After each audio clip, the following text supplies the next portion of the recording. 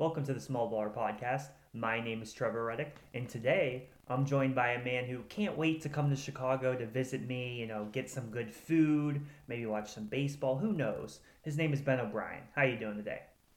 Trevor, I think it's no secret, and I'm been very open on this podcast that I am pro Chicago. It's one of the greatest cities of all time. Not that I've been to many major cities in this world, but I can just imagine that Chicago's got to be like top three on this planet. Oh, yeah. So yeah, obviously I'm very excited when we get to come see you for the first time in a while, Trevor. Here later this summer, I'm very excited. There's a lot to do in Chicago. I'm excited to see what you got on the itinerary for us to see while we're there. For sure. I mean, it's tough because there's so much to do, and we got to try to fit it into a couple of days. So yeah, definitely over the next, I think you guys are probably going to come in. I think we figured out early August. So yeah, and over the next, month and a half or so, 2 months almost, I'll be trying to figure out what spots we need to go to. I think maybe Au Cheval. I've still never been there. So Au Cheval, it's in like the West Loop. They're known for their burgers. Yeah, I I've still heard haven't been people say there. that they have like the best burgers in Chicago. I've heard of them. Yeah, it's like there's usually long waits. So what we might have to do is potentially go there like early on like a Saturday morning or Yeah. something Yeah. when they first open because just if not, then you might have to wait. Although, one of the things that I've heard you can do is like you can put your name down and then you can just like walk around. You can walk around. You can maybe go to another bar or restaurant, something like that, while you wait, Yeah. whatever it is, 2 hours to get a seat at Au Cheval. Because I think the restaurant's relative. It's not super big, Yeah. and obviously it's very popular. So Hey man, I'm all about the experience. I love Chicago. I don't like their pizza. That's the only knock I have on Chicago, but I'm all about it, Trevor. I love everything well, about Chicago. so you don't like deep dish because they do have It's not that I they have a hate ton it. of different. I Yeah. like it, and I actually, if you would have asked me like 5 years ago, I would have said it's my favorite. But I don't know.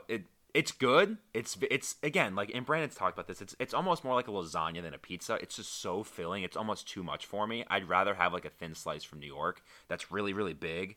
Um, I like Chicago pizza. I don't love it. I would not say I'm a huge fan of it though. You The only plan knock I have on on the city, and I hate the Cubs. But other than that, the only knock I have on the city. you plan on running a marathon after you eat pizza, Ben, or something like No, that? but No. like it's just I don't know. And like Yeah. again, I'm like Brandon. I'm kind of a picky eater, so like the massive tomato chunks in there, so, and at some places I don't love. I'm not a huge fan of that. So Yeah.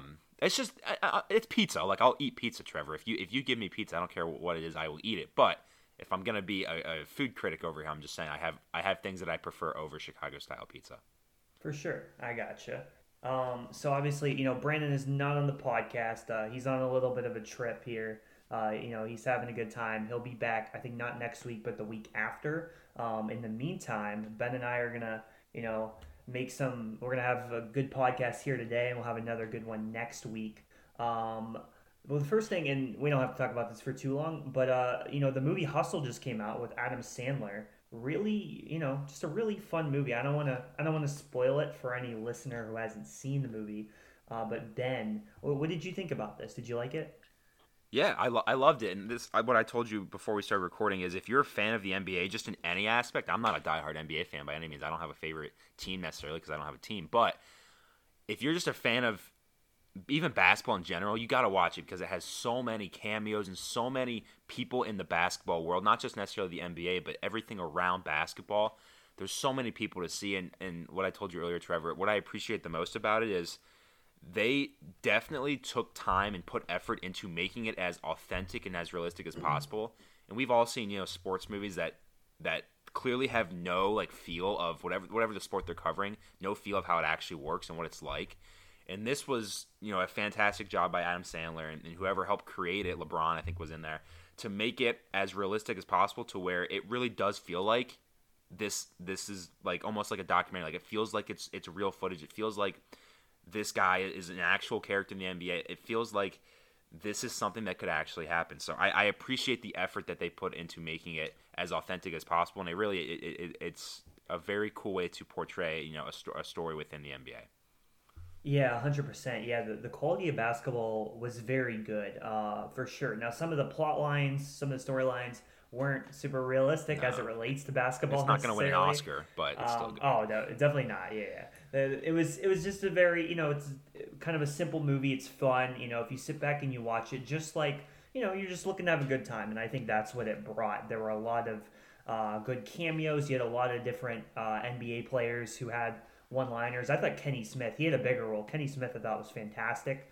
Wancho, who he's played on like 8 different NBA teams now. The main character in this movie, he was very good in this movie. I really enjoyed him, and Adam Sandler. There's just something about Adam Sandler that just like you can give me 100 different pitches for a movie, and if you tell me Adam Sandler's in the movie, like I'm probably gonna give it a shot. Yeah, and I'll say this, Trevor, like I'm gonna like it, the and I know you're a big Adam Sandler guy, and I love Adam Sandler, but it was kind of nice because, not to offend you, Trevor, but some of his more recent Netflix movies have been terrible. They've been trash. So it was kind of nice to see a fairly, a nice, decent Adam Sandler movie on Netflix because, again, Trevor, I don't know your opinion on some of them, but some of the Netflix ones the last 5-6 years that he's put out there have not been great, in my opinion. So it was nice to see an Adam Sandler movie where, and again, this is not a podcast about Adam Sandler about movies, but he's older now, so it's kind of hard for him to be the guy that he was 20 years ago. But he was funny in this movie. I thought he was funny, and you kind of saw some vintage Adam Sandler lines in terms of like his anger and his stubbornness that you saw in an older movie. So I appreciated that from him. Yeah, yeah, for sure. There definitely was. Yeah, like there are some of the movies that I'm not like. Uncut Gems, I wasn't as big of a fan of necessarily. I actually haven't seen that. And I've heard mixed reviews on that, but there's some bad ones. There's some stinkers. Yeah, I don't know. It wasn't my favorite. Have you ever watched Murder Mystery, the one with Jennifer Aniston? See, that one was on Netflix. Did you like it? I did. I actually really liked it. I remember I don't know if I finished it, but I remember not loving it. But okay. Maybe I didn't give it enough of a chance. I don't remember. Yeah, I mean I liked it, but yeah, so it was a good movie. It's fun. Highly recommend. But don't be going into it expecting like a great, amazing plot, a riveting storyline necessarily. But it's really fun.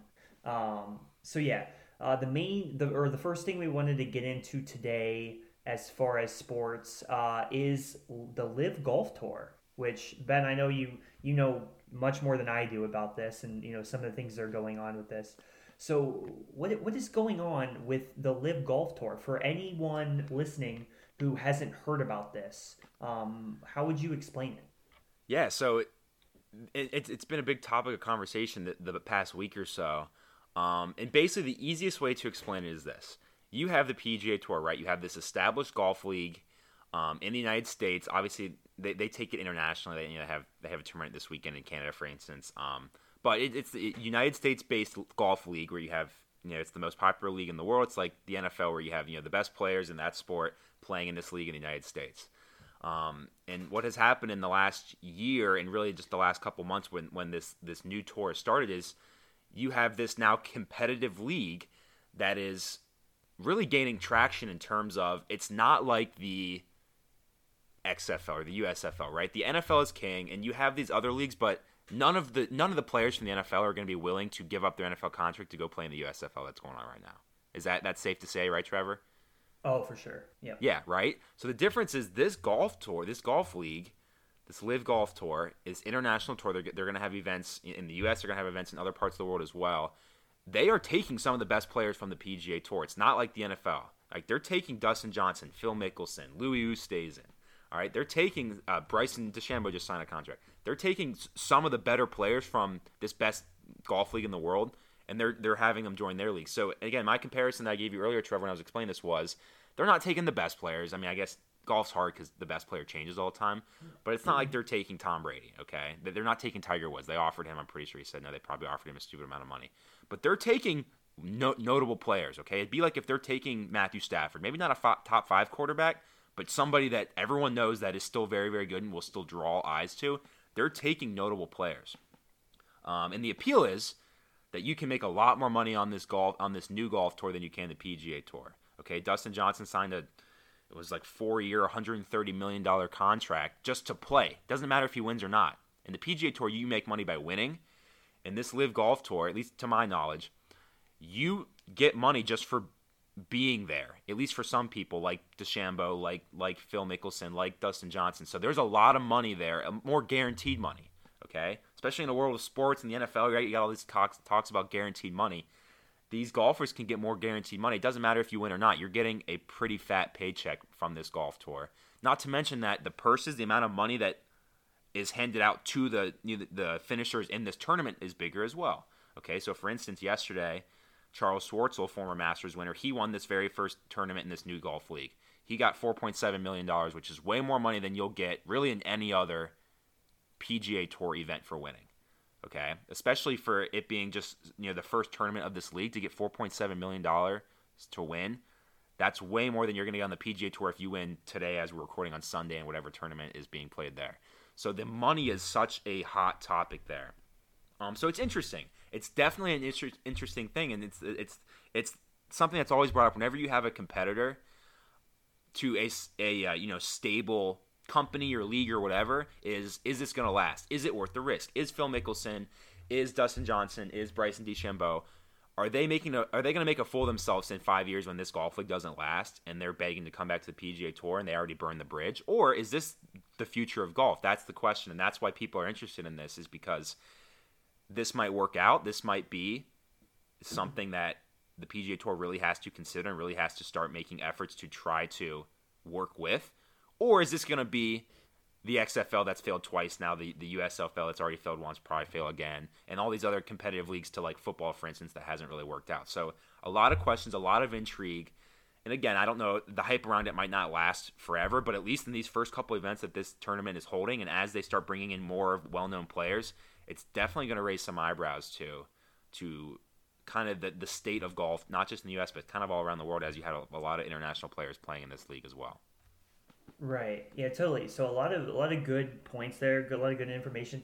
I think the thing that I go to when I heard about this first is like the TV aspect of it, the broadcasting aspect of it. The PGA Tour, obviously, it has all the history for however many years, maybe 100, I don't know, 100 years by now. I don't know how long it's been going on.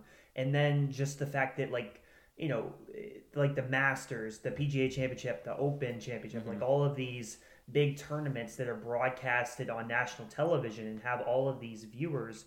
And now you have Live Golf, which is, you said on YouTube, right? Yeah. Yep. They're just streaming on YouTube. So just on YouTube. So it's like, as far as the viewership goes, you're excluding, I mean, again, like, I don't know, everyone age 40 and up, 45 and up, like a lot of these, I think a lot of people that are a little older, I don't think they're going to go on YouTube to seek out Dustin Johnson and Phil Mickelson. And then you even bring in like, okay, well, there are a lot of younger people that are into golf for sure. But it's like, are they really, I don't know. And because then you said like, okay, so the contracts, they don't necessarily, it feels like the stakes aren't as high as well, because there's obviously bigger prizes when you win in the PGA Tour, whereas you're just giving contracts now for these guys, and it's not like, I don't know. I don't know if there are any extra incentives to winning necessarily, but it's definitely not as great as the PGA Tour. So are the players going to be as invested? Are they going to care as much about winning?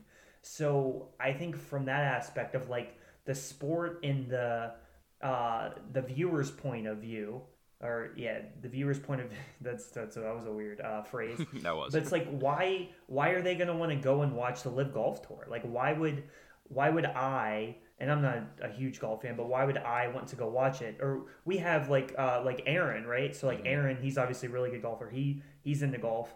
I don't know. I'd be curious to hear his thoughts, and shout out the AA Team podcast. Maybe they'll talk about it. But I'd be curious to hear if he is like interested at all. But if they're not getting like, I don't know, Dustin Johnson's good for sure, but the PGA Tour just has all the stakes. It has the history. It has players that are so invested into winning because they have these incentives, and there's just so many different aspects of it. Of like, why would I want to go watch the Live Golf Tour? I don't know. That's just my opinion. It's definitely a gamble, and again, it's one of those where we don't know what's going to happen. We have no idea how this is going to shake out. This might be very successful. This might be something that we joke about in 5 years. We have no idea what's going to happen, and it's one of those things where you just got to, if you're going to do this, you got to be willing to take the risk. You got to be willing to pay the consequences that might come. Obviously, there's a lot of risk and reward here. You can get a lot more money than you can on the PGA Tour, but it might all be for nothing when you're unemployed in 3 years and you're begging to be back on the PGA Tour because that's the only major golf league in the U.S. after this folds. So it's very, very interesting. And like you said, they're definitely taking more of an approach of we want to appeal to younger generations. We want to appeal to 20-year-olds, 30-year-olds. It seemed like you said, with YouTube, you're not getting 60-year-olds. They're going to watch the Masters on CBS. They're not going to watch the Live Golf Tour Saturday morning on YouTube. So it's definitely different. It's a different approach to golf. And I think the Live Golf Tours, their thought process and their hope is that this is the direction golf is heading. They're trying to get ahead of the curve, ahead of what the PGA Tour is doing, and try to appeal to these younger generations. So interesting. It's always interesting to kind of see it. Somebody takes, the PGA Tour and the rules of golf have been very well established for a long time. Somebody take it and just make not a lot of changes, but some changes, and see what it's like and see how the reaction is to it. And that's why it's so popular, because people are more than maybe they're not interested, but they're curious and they want to see how it's going to play out. So I'm intrigued. I will definitely be keeping up with it, and I'm very interested to see how the numbers are and the viewership and what, at least from a business standpoint, how sustainable this is compared to the PGA Tour. Last question, Trevor. Do you know why it's called the Live Tour? I'm just curious. Why it's called the Live? LIV. So LIV Roman numerals. That's 54, and the tournaments are 54 holes compared to a 4-day 72-hole tournament like the PGA Tour. So. I didn't know that. I had to look that up. I had no idea why it was LIV, but it's just Roman numerals. Because whenever I see that, I think of like a Super Bowl, LIV, like a Super Bowl. Yes. It's that's on purpose. It's Roman numerals for 54 because the tournaments are 54 holes, 18-hole days. So okay, that's all I have on that. Again, we spent a lot of time. I just thought it was interesting. I thought it's been a big topic in the sports world this week, so I thought we should mention it.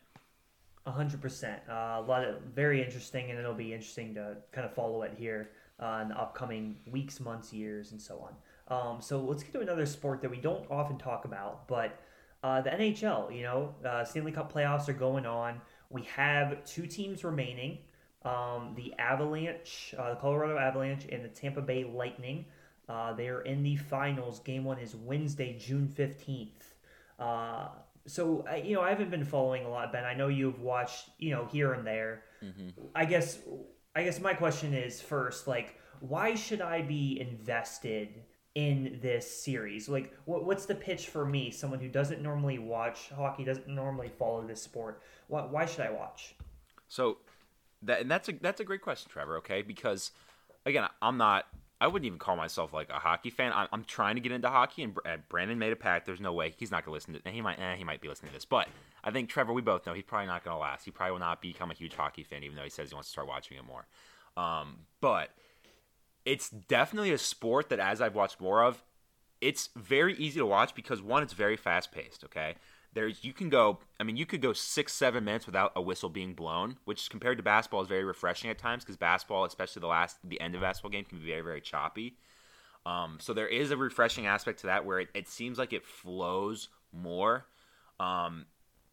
Relatively speaking, it seems like there's also less commercial breaks. Now, yes, you essentially have 2 halftimes, you have 2 intermissions, but there's less commercial breaks. You have media timeouts, but they're not as frequent as a college basketball or an NBA game is, or even an NFL game is. So there's less commercial time. There's more actual game time. And then in terms of this actual series and these playoffs, this is very intriguing because, Trevor, you have one. You got a potential dynasty over here. Okay, I've always been a big believer in a dynasty. A 2 in a row, I wouldn't call it a dynasty, but the Lightning are going for 3 in a row. If they win 3 in a row, I would absolutely call that a dynasty. Would you agree? Am I wrong there? Yeah, I think 3 is probably the mark for a dynasty. I think it's kind of arbitrary. Yeah. I know it's a little arbitrary, but I think 3 is. I think 3 is pretty definitive. I agree. I think if you get 3 in a row or 3 within 5 years, 3 in a short amount of time, relatively speaking, I think you can call it dynasty. So the Patriots didn't get 3 in a row, but they got 3 and 4 or 3 and 5 years or whatever. So I think that is one right there. You have the Lightning on the verge of becoming a dynasty. They've won 2 in a row. They're going for a 3-peat. You don't see that in really any sport very often. It's very, very rare to get a 3-peat in anything. And on the other side, you have this up-and-coming team, this Colorado Avalanche. I'm not very up-to-date on NHL hockey, but I don't think they've been very relevant recently. I haven't seen them in any Stanley Cup finals in a while. So there's kind of this team that is this up-and-coming team. They do not have recent success, and they've kind of been the best teams all year and in this playoffs, and they're very flashy, and they're very quick, and they're very fun to watch. It's easy to kind of call the Lightning kind of like the Warriors of the NHL just because they're established. Obviously, they're going for a three-peat. They're going for many, a dynasty. The Warriors, we keep talking about their dynasty with the NBA. But I could also say that the Avalanche are kind of like the Warriors, Trevor, and follow me here, where it's kind of like a new style approach to hockey. It's very fast. It's a lot of shots. They pass the ball, or not the ball, the puck. Yeah, I'm real smart. They pass the puck very, very quick. They skate very, very well. It's almost like a more modern and more futuristic approach to hockey. So it's kind of like the Warriors in that aspect where you're watching the Avalanche and you're looking and you're like, they are kind of changing the way that hockey is being played, and I think there's going to be teams that are going to start to change their approach to their scouting and the way that they draft to try to fit this new approach of speed, good skaters, get as many shots as shots on the net as possible because that equals more goals and more opportunities to win. So it's definitely a very interesting approach here and very interesting appeal to these playoffs in this final where you have established potential dynasty versus this new school futuristic almost approach to hockey. So I'm excited, man. I'm excited.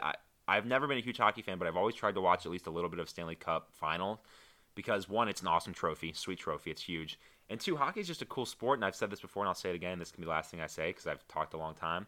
But I really do think that hockey players are some of, if not the most athletic people on this planet because what they do is already impressive, and then add to that they do it on a slate of ice is insane to me. I've tried to ice skate, and Trevor, luckily you've never seen me ice skate, but I like to consider myself like a decent athlete. I'm not great at anything, but I feel like I'm not bad at a lot of things. I will be, Trevor, if you ever see me ice skate, I'd be one of the worst you'd ever see in my life.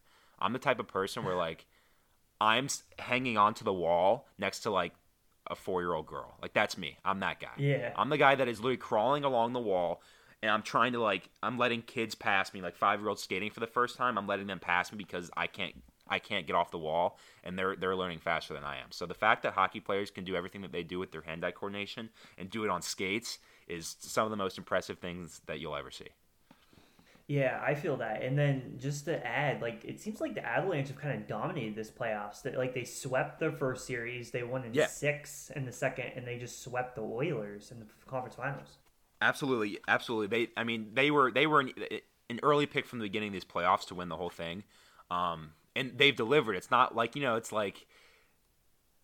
it's easy to be like, oh, they're gonna win, they're gonna make some noise, but for them to actually do it, like you said, in 4 and then in 6 and then in 4, it's easy to watch them and go, that is a team of destiny. It just seems like this is their year. But again, the other side, you got the 2-time defending champions that are willing to stop them. So you got this team firing on all cylinders that really hasn't had a whole lot of adversity in these playoffs. Not to mention, though, on the other side, you have the 2-time defending champions looking to become a modern NHL dynasty and a three-peat that you don't see in any sport really ever. So a lot of intrigue there for sure. Very interesting. I'll have to follow. So that'll be interesting. Game 1, Wednesday, June 15th, the Stanley Cup Finals will be super interesting. Next up, we have Randomly Ranked. We have it back.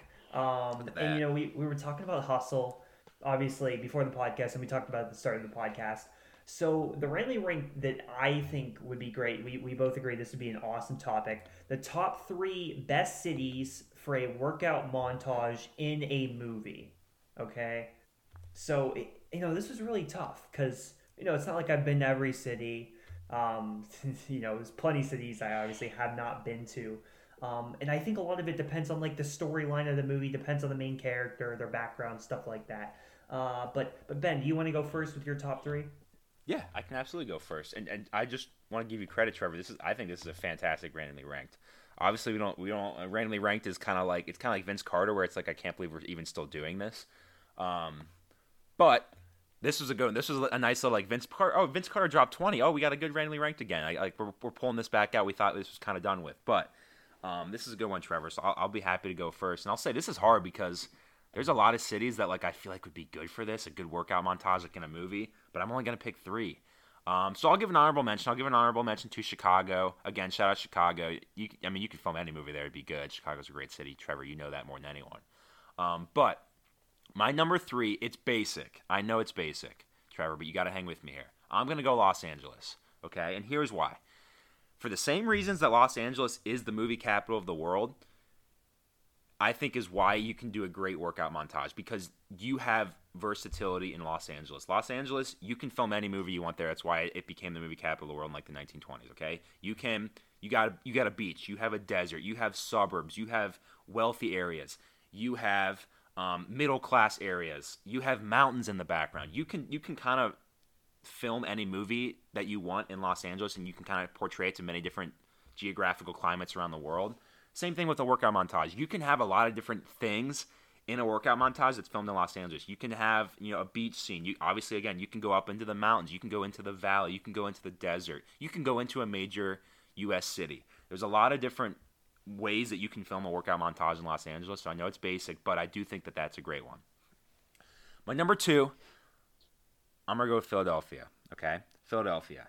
And Philadelphia, it might be basic because Rocky is kind of the reason why. It was the standard for this, and they kind of were the first ones to do this workout montage. But Philadelphia is my number 2 because it's exactly the opposite of Los Angeles. It's an anti-Los Angeles, to where it's not perfect weather. All right, it's cold, it's rainy, but that's why I think it's so great, because it's anti big city, it's anti glitz and glamour. It's like the most blue collar town that you can think of. Like when you think of blue collar, Philadelphia is one of the first cities that you will ever think of. It's very blue collar.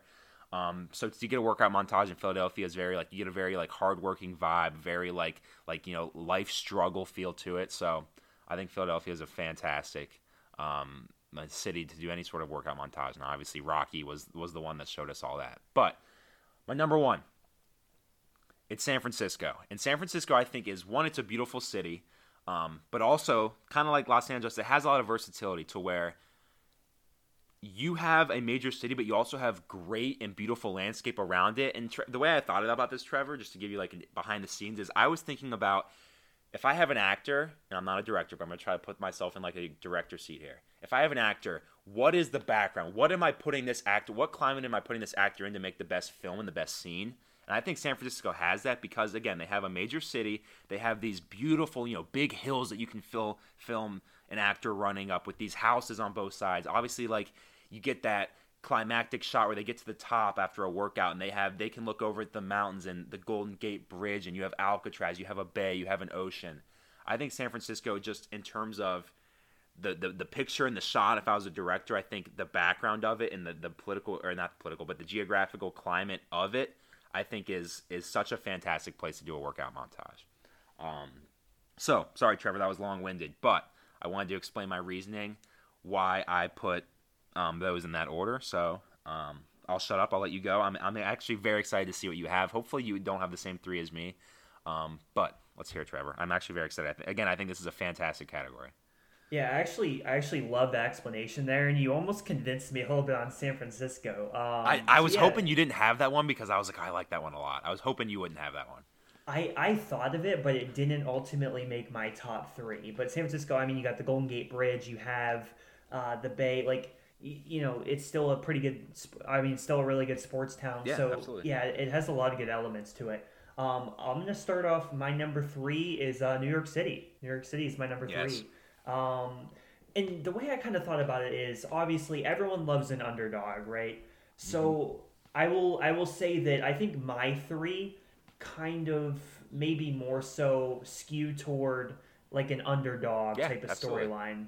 And New York City is very versatile in the sense, as you were talking about LA, San Francisco being versatile. New York City obviously as well. It's the biggest city, in the world. It has the skyscrapers. It does still have a body of water, which I think that's very important. Having it could be a lake or an ocean. I think having a body of water to kind of you can look out to, they can have a little quick pan to that, stuff like that. And there's a lot of different tough areas in New York. If you're putting it in, you can put it in Manhattan, or you can put it in Brooklyn or the Bronx, Queens. There's so much versatility with it. There's so many different filming locations you can do it if you're basing it around New York. And there's a lot of different elements. So New York's a great one. Obviously the history. New York's a great sports town. New York has great sports fans.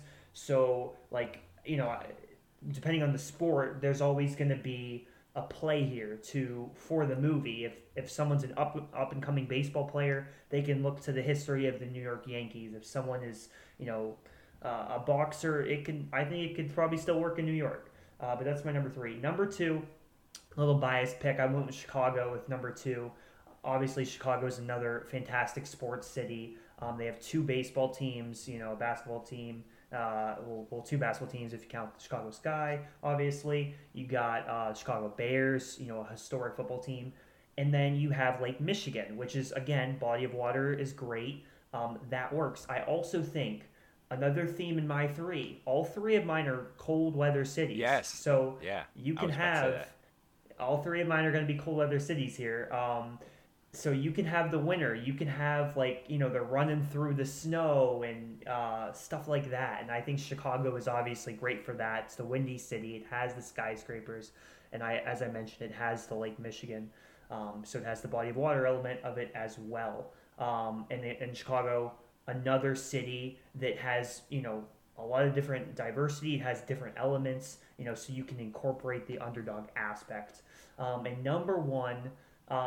Again, maybe this is just because we've seen it and there's precedence for it. Obviously, Rocky being the biggest one, but Philadelphia is my number 1 pick. And Hustle was in Philadelphia as well. Philadelphia is so great because, the people in Philadelphia, the fans, the sports fans in Philly, they really welcome that, we are the underdog. We are trying to make it. We are... we are starting from the bottom, as Drake says. So I think Philadelphia is so great for the underdog storyline specifically. Philadelphia is number 1, and then you incorporate. This is a training montage. Philadelphia has so many streets that are uphill, different roadways. You have the history of it, the city of brotherly love. You have these different historic landmarks, the Liberty Bell, so there's a lot of history with Philly. So that's why I put it at number 1. Again, I totally could have put Los Angeles in my top 3. I totally could have put San Francisco in my top 3. What was the other one you said? I said Philly. Philly. You said Philly. Okay, I had a blue collar city in there. Yeah. Right. So I think there's definitely aspects to San Fran and LA as well. And another thing I was even thinking about, I also love the desert workouts. It'd be cool if you could even incorporate a Phoenix or maybe a San Antonio, one of those cities down there where you can go to the middle of nowhere and you can go to the desert and you're running in the sand. I think a lot of stuff like that could also be very cool for a workout montage. Absolutely, and yeah, Trevor, you definitely had a theme of more like the common man underdog type thing, and I'm just going with not New York, but the L.A. and San Francisco where you have all the celebrities. So definitely a difference there in terms of our rankings, and you definitely went with more with the underdog story, which I think I like personally more, but I was thinking more from a director standpoint and a scenery. But I like the cold weather ones because again, you can't fake cold weather in LA. It's kind of hard to fake like running in the snow in LA, and you can do that in all the cities you mentioned, which I like a lot. Right. Yeah. Totally. So really interesting topic. I'm definitely glad we did that one. But up next, let's get to the NBA Finals here. We are tied 2-2 in the series, Ben. The Warriors won Game 4. They brought it back, so the series is 2-2 going into Game 5 on Monday. This is a super interesting series. The first 3 games, we didn't really get a super close. Game 1 was a good game for sure, but Celtics pulled away a little bit at the end. The Warriors, blew the Celtics out in Game 2. And then, the Celtics came back and won in Game 3. But then Game 4, I thought, was certainly the best game of the series so far. It was interesting for many reasons. The first reason is okay, the Celtics are up 2-1. They have another game in Boston. Are the Warriors going to be able to pull it out? Draymond Green has not been playing super well in the series. He had a horrible Game 3. Can he bring it back? Can he bring back the defensive intensity? Is Steph Curry going to get enough help to win this? Or is Steph Curry just going to go and kind of win the game by himself? Or are we just going to see the Boston Celtics? They're just going to go up 3-1, and they're the more well-rounded team. They're the up-and-coming team. They're going to take it. And what we got in Game 4 was an incredible performance from Steph Curry. I mean, he had 43 points, 10 rebounds in this game. Pretty efficient. I mean, 14 of 26 from the field, 7 of 14 from three. I mean, he made 7 threes and he shot 50% from three. So pretty incredible performance. Pretty. What's the word I just said? I don't know. Pretty incredible performance from Stephen Curry. And I think I was trying to look through. I was like looking at Steph's other really great finals games. He had the game in 2019 that was a loss where he had 47 points against the Raptors. I think they lost the game by like 14 points, but he was really good in that one.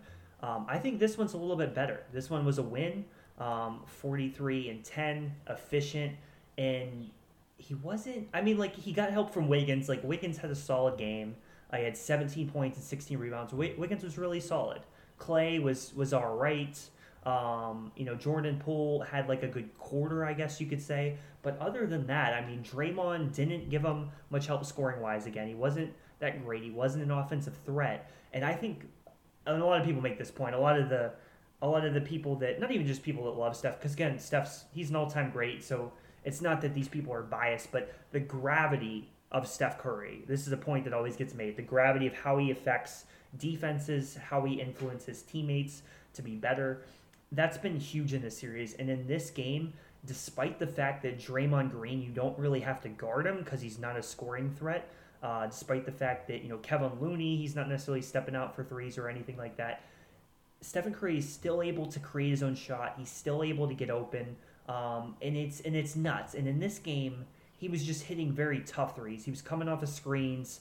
The defender, whether it was, Marcus Smart or whoever it was, Derek White, Jason Tatum, they would go over these screens, and it almost looked like Steph Curry got fouled on a couple of these plays, and he still got the bucket to go. So it was incredibly impressive.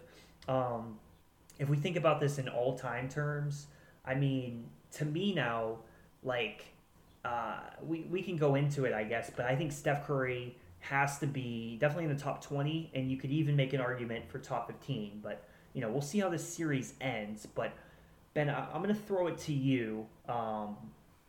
What are your thoughts about this series? And, I don't know, do you still stick with your pick at the start of the series? Did you think the Warriors were going to win? I definitely said Warriors. I don't remember how many games I said, but here, I'll say this. I'm still picking the Warriors. I still think the Warriors will win. But the Celtics have played better than I thought they would. And I thought the Celtics were a good matchup for the Warriors. I did.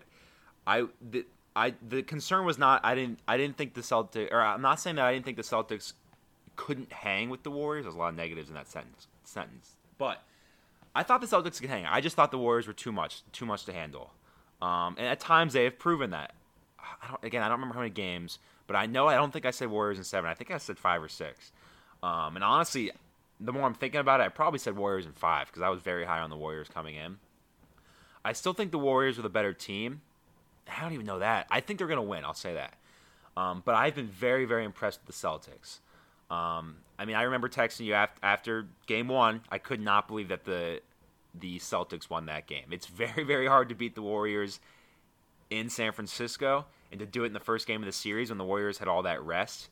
And again, that's the issue of rest versus rust. Is it better to rest? Is it better to come in like the Celtics coming off right after another game? So that's another question. But I've been very impressed with the Celtics and the way they've played. And obviously we knew the Celtics, their defense and their physicality has always been their strength in this postseason, but I've always been a believer that the Warriors in this new style of play and what they've done to change the game of basketball can overcome physicality by the Celtics down low. And really, the Celtics' physicality down low has been the reason why they've been able to win 2 games. And yes, it helps, like you said, that Draymond Green has played awful in this series. Clay hasn't been as great as we think that Clay probably should be. And all these other players like Jordan Poole and like Andrew Wiggins haven't necessarily done as much as they probably need to do to win this series up to this point, but it's still tied 2-2. And I think both teams can make an argument of like, we're right where we want to be. Like the Warriors can sit there and go, well, we got best 2 out of 3 with 2 of them at home. And the Celtics can sit there and go, well, we've won 2 games. We've already won on the road once. We can absolutely win 2 out of 3 with 2 of them being on the road. So I think both teams are confident. Both teams have an argument to where, they think that they can absolutely do this, and they can, and that's why I hope this goes 7. And if you had to ask me right now, I think it will go 7. But again, the point here and the moral of my story is that this has been a much more competitive series than I thought, and I was hoping for a competitive one, but I really thought the Warriors were going to be clearly the better team, at least in more instances than what I've seen so far this year or this series. So I'm excited to see how it wraps up. Obviously, 2 out of 3 here down the stretch, but I think it's been very, very interesting. I will say this though, Trevor, and I'm on record, it's on the internet forever, but I said that this Warriors team is not as easy to hate as the ones in the past. I have now changed my mind. I think they're easy to hate. Maybe not as easy because they don't have Kevin Durant, but Trevor, and I want your opinion on this. Watching the Warriors in this series, and maybe it's because I want the Celtics to win, I have found reasons to hate them again. So what do you think about that, Trevor? Do you agree with me, or have you been kind of a fan of this whole Steph Curry putting the team on his back narrative that the Warriors have kind of been clinging to? No, I don't agree. I really don't care who wins the series. Like, I like players from both teams. I just like really watching the adjustments. This is a big, and every series is in the play once we get to the playoffs. But it's been very huge on adjustments, seeing how this team reacts. Like, okay, the Celtics are playing like a little drop coverage here. They're playing a too big lineup, and then they adjust, and then they switch to, oh no, we're gonna do more Derek White, maybe a little less two big lineups here. We're gonna go a little more small ball. The Warriors, they made their adjustment when they took Kevin Looney out of the starting lineup. They inserted Otto Porter. And then late game 4, they took out Draymond, and then they brought him in. He did a little offense, defense, switching with Jordan Poole. Like, Jordan Poole would play on offense, Draymond would play on defense. So I really have loved the adjustments, and I think every year, I don't know. I mean, I think every year I become a bigger Steph Curry fan, to be honest with you. And in addition, like, watching Andrew Wiggins, I mean, this is a guy who I thought was going to be so good. I was like, he's the next Kevin Durant, or he's the next, I don't know, Paul George. Like, he's going to be this type of guy. And, hasn't lived up to it so far, but he's playing pretty well in this finals, I would say. I think he's the second best Warrior, like straight up. Andrew Wiggins is the second best Warrior, I think, in this finals. So it's been really interesting to see him. But then like Jordan Poole, I like Gary Payton. And then on the other side, it's like, I really like Jason Tatum. I've always been a big fan of his. I love Marcus Smart. I wish the Heat could get Marcus Smart. Again, and the Heat have a ton of guys like this, but, I'm a Heat fan. I want everyone that's good, obviously. So it'd be good to have Marcus Smart. And then Jaylen Brown. I'm a huge Jaylen Brown fan. So I don't really have a preference. I just want to see an awesome series. And as far as, like, am I sticking with my pick? Like, yes. I had Warriors in 7. I'm sticking with it. I think Steph Curry is going to continue to play, maybe not 43 points, 10 rebounds, but he'll still play pretty well. They have the home court. And again, I still think my original point is still mostly true that I said. I don't even know if I said it on this podcast. I might have just tweeted it. But the difference is the late game execution on offense. And I still trust the Warriors to get better shots at the end of the game. If it's a close game, I think the Warriors are better at executing. And it's not just Steph. You still have Klay Thompson that can make a big shot for you. Andrew Wiggins, and I think Andrew Wiggins needs to be more aggressive because I think he's fully capable of scoring 20 to 25 points a game. I really think if he wanted to be aggressive and drive to the basket and really just kind of, not be a ball hog, but take more shots. I mean, I think Andrew Wiggins can get, 25 points and have a really good game, and I think it could impact winning in a very good way. I just think Andrew Wiggins has been very impressive. I just want to see him be more aggressive. So with all that being said, I still think the Warriors are going to win. Now, that being said, Jason Tatum hasn't had the incredible game yet. He had the 46-point game against Milwaukee. He had one or two really good ones against Miami. He hasn't really had that game yet. So to bring a counterpoint to myself, that hasn't happened yet. And obviously, Boston has a lot of depth. They have Al Horford, they have Derek White, and Robert Williams has had a huge impact on this series. So it's going to be super fun, these last few games here. But I think the Warriors are still going to take it. So I'll say this, Trevor. I agree. Like I already said, I agree with you. I think the Warriors will take this. But let me give you my reasons why I hate them again. Okay, because I feel like I have a justified reason as to why I hate them again. A month ago, I did not hate them. I thought they were fun to watch.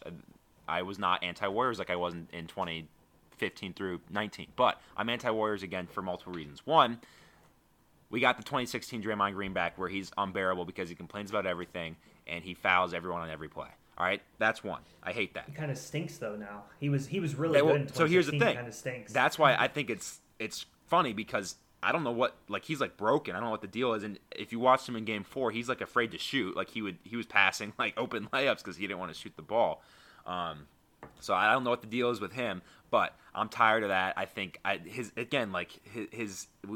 got 2016 Draymond Green with his antics again, and he probably should have been teed up more than he has been. It's just he's annoying, and it's almost like he's making it about him, and I hate it, and I know he's not a bad dude at all. I hate the way he plays, and he's one of those guys where if he's on your team, you love him. If you're against him, you hate him.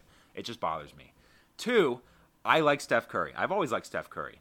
All right. I like shooters. All right. I like watching finesse players. I get that. I'd rather watch Steph Curry play than a big man down low turning around and shooting a 4-footer. But I hate the people explaining, and they cannot stop telling me how Steph Curry is carrying his team. Yes, I know. Steph Curry's amazing. Yes, I know. He's probably going to be like a top 10 player when he's done playing in the NBA. But he has good players on his team. Let's not act like he doesn't have good players. They're not playing well, but he has good players, okay? Even get rid of Draymond Green, whatever, fine. Get rid of him. You still have Klay Thompson, all right? He's still on your team. Yes, he's not playing great, but you still have Klay Thompson. Not to mention you still have 2 dudes that people have been high on, us including, you specifically, Trevor, and Andrew Wiggins and Jordan Poole. Okay? So the idea that Steph Curry has no one on his team is not true in my opinion. They haven't played well, and Steph Curry has been the only consistent one on that team. But I do think that Steph Curry still has a lot of talent around him. So in Game 4, when Van Gundy said on the broadcast that this reminds him of the Cavs teams with LeBron carrying, I'm like, well, one, which Cavaliers team, okay? If I'm going to defend my boy LeBron, 2015 or 2016 LeBron, sure, he had good players. He still did a lot, but he had good players, fine. But if you're going to compare Steph Curry to 2018 LeBron, that is the most ridiculous thing I've ever heard in my life because 2018 LeBron had absolute scrubs on that team. Okay? So the idea that Steph Curry is absolutely carrying his team, and yes, if the Warriors win, he will definitely be Finals MVP, and he will deserve it 100%. But there's still talent on the Warriors. So I'm so tired of the Steph Curry narrative about he's the hero and he's putting the team on his back. Yes, I understand. He's amazing. He's fun to watch. I like Steph Curry, but I'm tired of the amount of appreciation that he's getting when I feel like he deserves a lot of it, but maybe not to the extent that I'm hearing consistently on a daily basis during this series. That's just my opinion. That's just me. You can tell me if I'm wrong, Trevor. Right. I just want to get that out there.